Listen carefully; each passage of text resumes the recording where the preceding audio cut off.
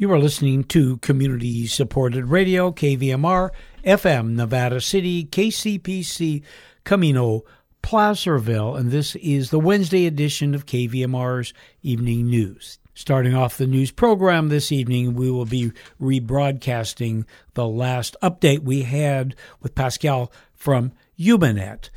This was recorded at 4 o'clock, and Steve Baker and Keith Porter spoke with Pascal about the current situation with power outages and fires. First of all, why don't you give us an update on the PSPS situation? Because a lot of folks have power, but I'm suspecting some don't. Yeah, some don't. Some don't, like Umanet HQ and people in the Grass Valley area. The estimated restoration time was first, it was 3 o'clock, then it was 3:30, and has just been pushed back to 6 p.m. And so they have decided, the official explanation is it will remain off at the locations to help prevent the wildfire. They're not saying that there is anything wrong with the circuits, but I mean, it is a little breezy outside, so I don't know if that enters into consideration, but quite a few people are still out, and 6 p.m., we'll see. Any idea about approximately how many people don't have power and how many have regained it? I think that the majority of Nevada City proper has been restored, and a portion of Grass Valley, but everybody else is still out, so probably at least another 10,000 people that should be that are out. That would be my guess. Okay. Well, why don't we move on to the fire situation, because that certainly is, well, actually, the Bear Fire is a national news story. Yeah, the Bear Fire is national news, and right now we just get some photos from a lookout, and I have to say that it's quite impressive. It's making a push to the south right now, so that's new, and everybody is very closely watching this, because there is it's basically pushing towards LaPorte, town of LaPorte again. And there's a lot of activity going on, but the problem is with all the smoke, it's basically impossible for the tankers to actually work. And that's definitely a hindrance. Well, yes, because if they can't lay down a retardant line to slow the progression, it gets very complicated. And then, of course, we also have the Willow Fire that started last night at 1 a.m., and that one is burning too. We have the Fork Fire on the El Dorado National Forest that's going. So yeah, there's quite a bit of activity, and there is also, we got another smoke and haze to return starting Thursday afternoon, and then it's going to warm up again. Okay. There's quite a bit of activity, and I'm really it's almost like can we get a break? But apparently not. And the people that didn't believe our descriptions of the clouds here yesterday, yeah. Well, they certainly got a wake-up call this morning, huh? I believe that everybody, they thought that they were living on Mars all of a sudden. Yeah, I saw that. I've heard there were a lot of people who were like, oh, wait. Yes, the satellite imagery is just amazing, because we actually have right now we have relatively good air quality as compared to the Bay Area and the whole coast, because there's also, of course, the Mendocino Fire, the August complex that is still putting up a lot of smoke. And with the wind event yesterday, the majority of the smoke, after passing over us, went down, and it's on the coast, but that's about to change. So if the Delta breeze returns, all that stuff's going to come back up here. Well, it was like, you looked up at the sky, and I wanted to hear the Four Horsemen of the Apocalypse, because it looked like it was something was changing in the way the world worked yesterday. That was amazing. And it's amazing. The Bear Fire put on at least 100,000 acres yesterday, at least. There is one of the perimeter maps shows it actually at 250,000 acres. It's unconfirmed yet, but I wouldn't be surprised, because it's just massive. And now, it's incredible. How about evacuations? Is Oroville evacuated? No, Oroville per se is not evacuated. There are additional evacuations. Bucks Lake, in the Bucks Lake area at the Butte County line. Then there's Meadow Valley is evacuated. There is a Lower Hunkow. There is an evacuation warning for that side. So and the evacuations they change. They just come larger. I mean, even for the Willows fire, 3,000 people are evacuated. And the evacuations center for helping those folks established is in Yuba City. Is that correct? Yeah, there are several centers that have been established because these fires are so massive. So that is definitely the Alcove Center in Oregon House and Yuba Sutter Fairgrounds are open. So that all that is, they have that, and of course there is with COVID, they are trying to place people, if possible, into hotels or motels so that people don't have to congregate, and then add that on top of everything else. Steve, I think you had some information at the 3 o'clock update from one of the regional foresters in California talking about the unusual aspects of all these events. Yes, I did. And Pascal, Nick Nosler, he's actually a fire weather specialist with the National Interagency Fire Center in Boise, Idaho, saying this event is unprecedented. I've talked to people who have been in fire for 20, 30, 40 plus years. They've never seen anything like this before. Not this many large, rapidly spreading wildfires across such a broad region.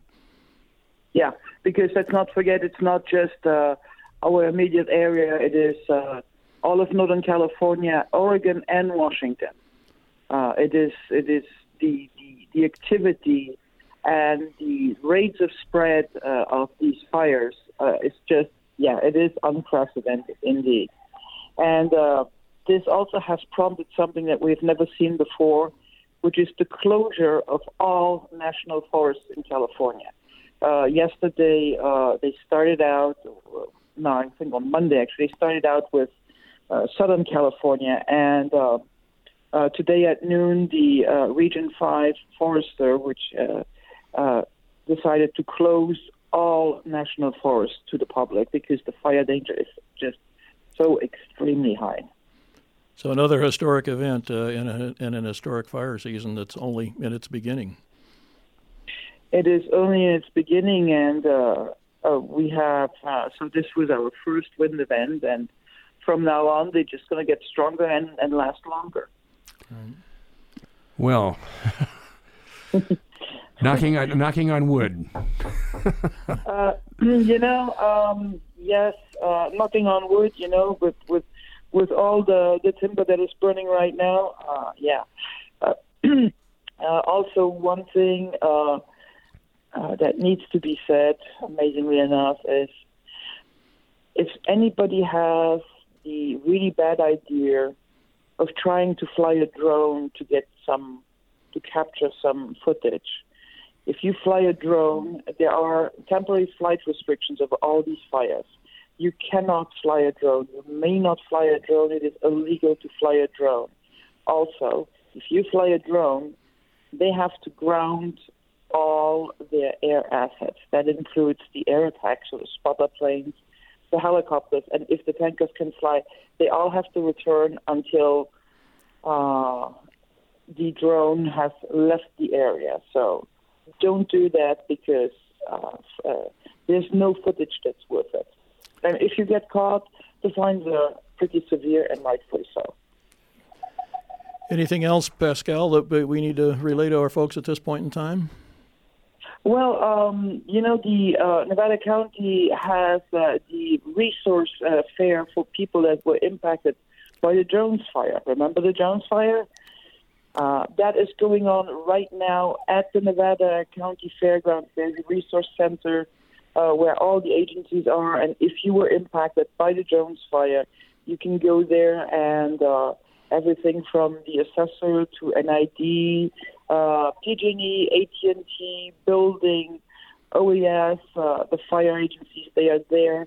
And if you need assistance or you need to find out what to do next, that's right now that is taking place at the fairgrounds right now until 7 p.m. Excellent. Okay, Pascal. Well, thank you very much.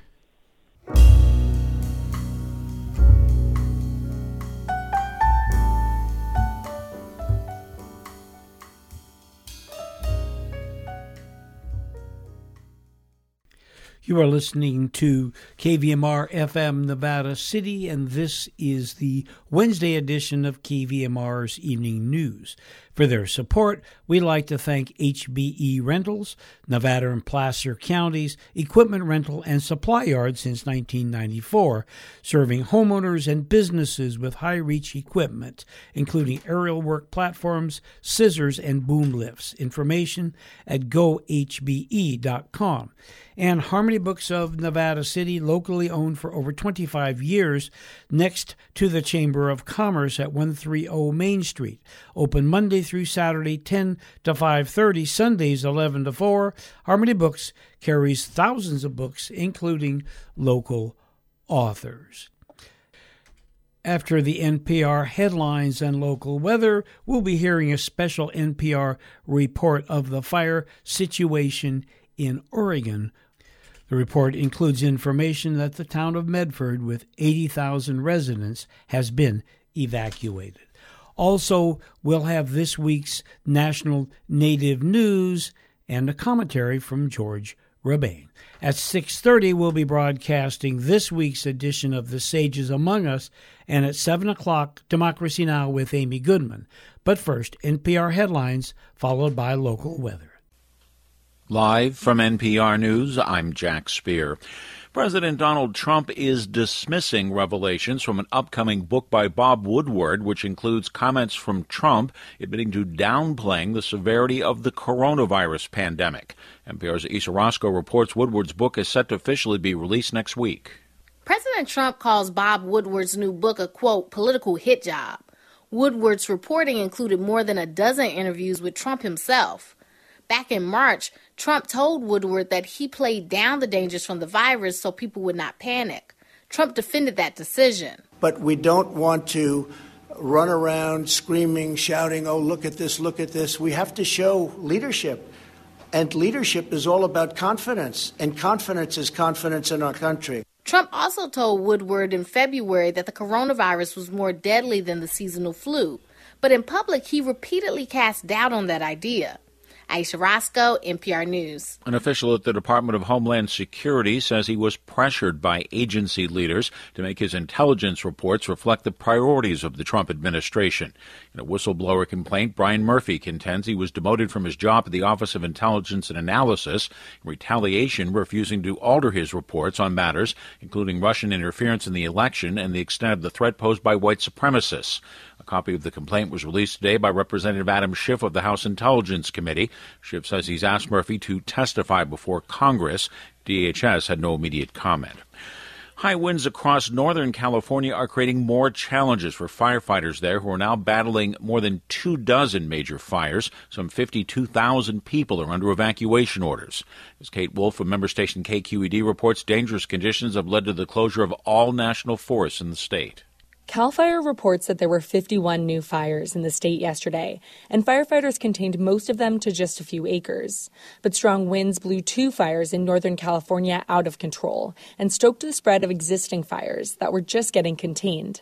CAL FIRE spokesperson Lynn Tolmachoff. So those are the challenges, are getting those newer fires, getting some containment on those, and trying to keep them in check today while we still have the wind. Tolmachoff says CAL FIRE expects winds to dissipate over the next few days, which should help firefighters gain some ground. For NPR News, I'm Kate Wolf in San Francisco. Taking a look at the weather, first here in the Grass Valley, Nevada City area, things are cooling off a bit.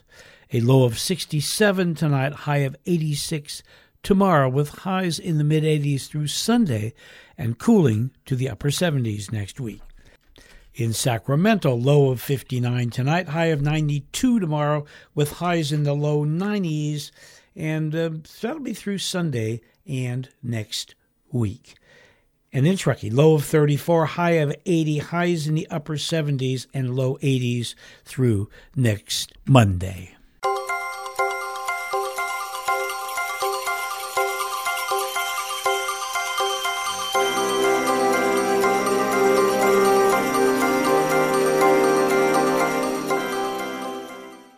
Next up, we have this special report from NPR on the fire situation in southern Oregon. People living in the southern neighborhoods of Medford, Oregon, have been given that order. Winds are driving fires across the Pacific Northwest. A fire destroyed almost the entire town of Malden, Washington yesterday. April Ehrlich of Jefferson Public Radio is in Grants Pass, Oregon this morning. Hi, April. Hi. What's happening where you are right now? Yeah, so there's several wildfires here in southern Oregon. One of them is about 3,000 acres, and it's covering mostly residential areas in and around Medford. It's especially impacted the smaller towns to the south, like Talent, Oregon, where about 7,000 people live, including me. I had to evacuate along with hundreds of my neighbors. There were only 2 ways to get out of town. It was packed with cars, what should have been a 20-minute drive ended up taking an hour. Once my family was safe at a friend's house, I took off to do some reporting. I went to an evacuation center to get more information.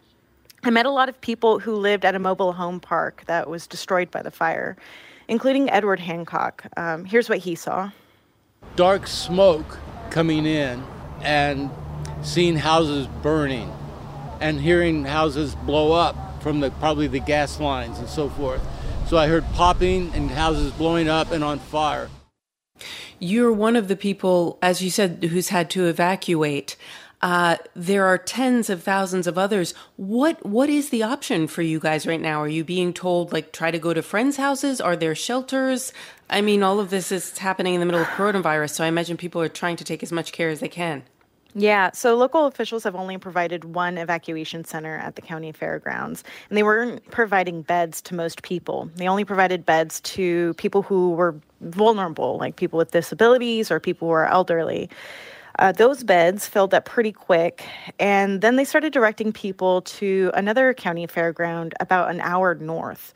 A lot of people I met didn't have cars, and they had to hitchhike their way to this county fairground. And I don't know why they're not providing beds. It could be that they don't want to create a shelter where people could spread the coronavirus. Before all of this happened, I had done some reporting on the question of what will we do if we have to evacuate people during a pandemic. At that time, the American Red Cross told me that they planned on putting people up in hotels so that they can have their own rooms. That doesn't appear to be happening right now, and all of the hotels in the surrounding area are booked. Can I ask you, I assume that we were talking about a relatively rural area. You said a lot of people don't have cars and are hitchhiking. Why don't folks there have cars? Well, the fire is blowing through very low-income small towns. So Phoenix, Oregon, Talent, Oregon. Actually, this fire has hit a lot of mobile home parks. And then can I ask you in the couple seconds we have left, what is the forecast for today? Any relief? No, it still looks like it's going to be very dry, very hot, very windy. There are fires all over this region, all over the state. And right now it feels like there's just nowhere to go where it isn't impacted by fire. Okay, April Ehrlich of Jefferson Public Radio. Thanks, April. Thank you.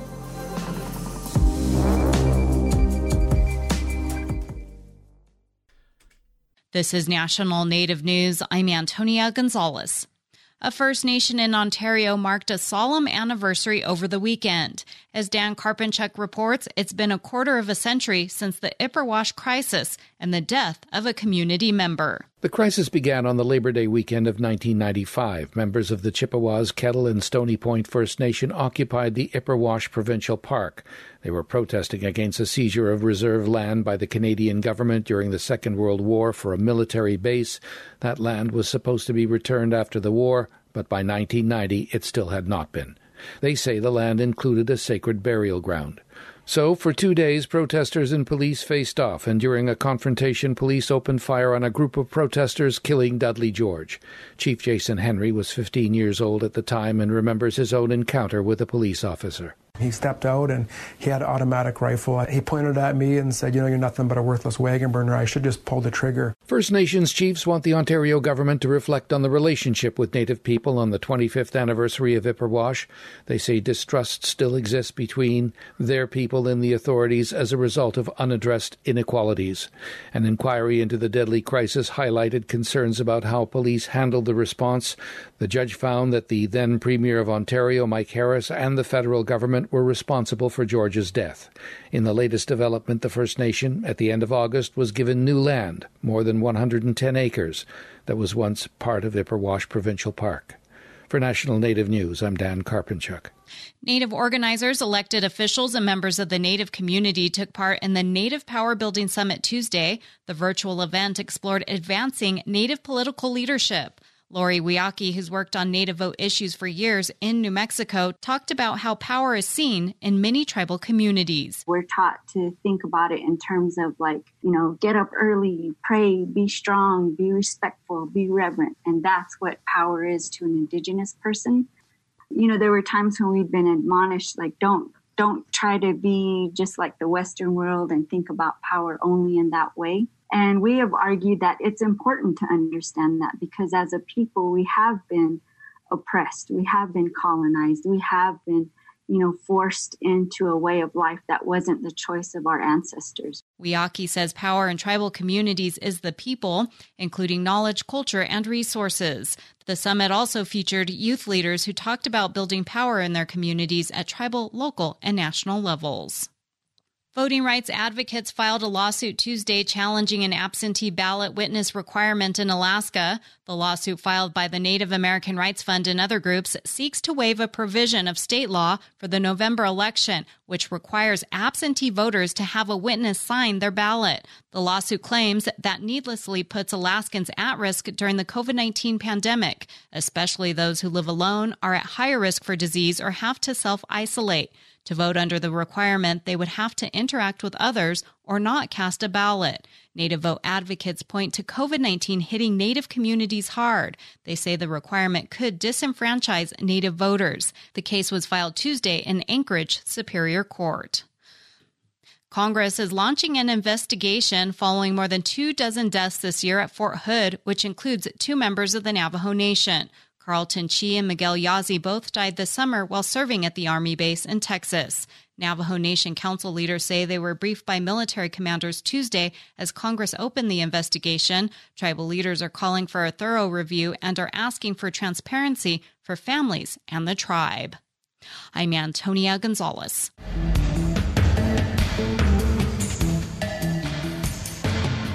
National Native News is produced by Koahnic Broadcast Corporation with funding by the Corporation for Public Broadcasting.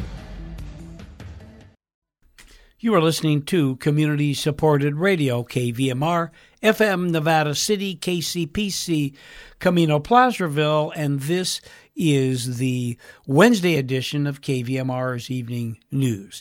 KVMR's newscast airs Monday through Friday, 6 to 6:30 p.m. Coming up at 6:30 this evening, we have this week's edition of The Sages Among Us, and at 7 o'clock, Democracy Now! With Amy Goodman.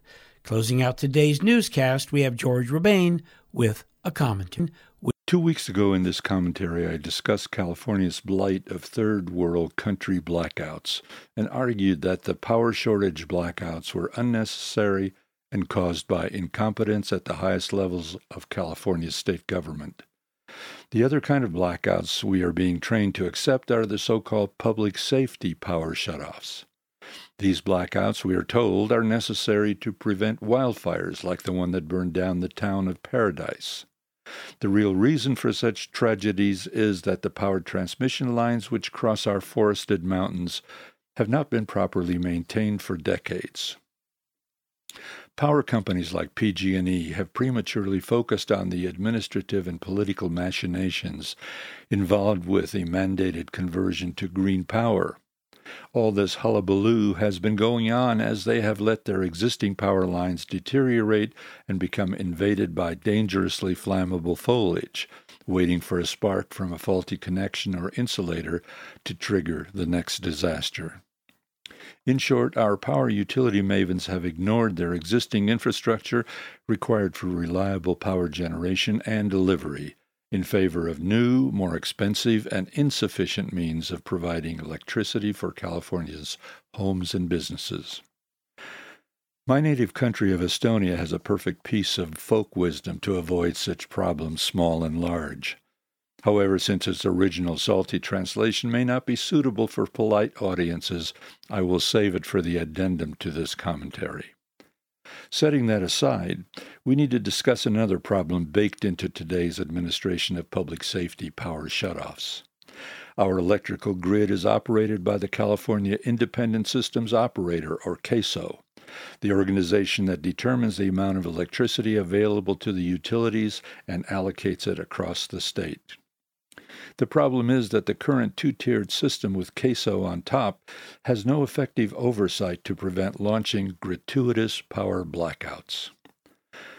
Today, blackouts are scheduled by unelected and unsupervised technocrats immune to public feedback or impact on our overall welfare. The operating principle of these bureaucrats is simply another version of CYA all the way, which is always prevalent in self-preserving government bureaucracies. The result is that it costs them nothing to turn off power more widely and for longer periods than is prudent. These people will not suffer from excessive blackouts, but they may be liable professionally and institutionally if, God forbid, there is a wildfire later determined to have started by overgrown or overblown foliage due to the power utility's poor and ignored maintenance of their distribution system. Since there is collateral danger to life and limb from widespread power blackouts, it would make sense that oversight of these policies should be equivalent to the level of oversight that we have in place for other areas of public safety and welfare. Everything from the adoption of new medicines, production and distribution of the food we eat, the safety of our transportation systems, and the design and manufacture of the various equipments we use and operate. In short, with power shutoffs, a comprehensive view of public safety involves more than just wildfire prevention. An approach to better management of blackouts would involve making the entire process transparent. Today, we know nothing of the actual wildfire threat levels and the process used to determine where, when, and for how long power needs to be shut off. The public is treated more or less like one huge potted plant with regard to its overall concerns when word comes down that power blackouts will be implemented over some indeterminate regions and time periods. We are just told to suck it up and bear the pain because it's for our own good. I think many of us would feel much more comfortable if the criteria for all mandated power blackouts would be made a matter of public record, and that there would be an independent group of appropriately qualified members of the public to oversee and report how these criteria are applied.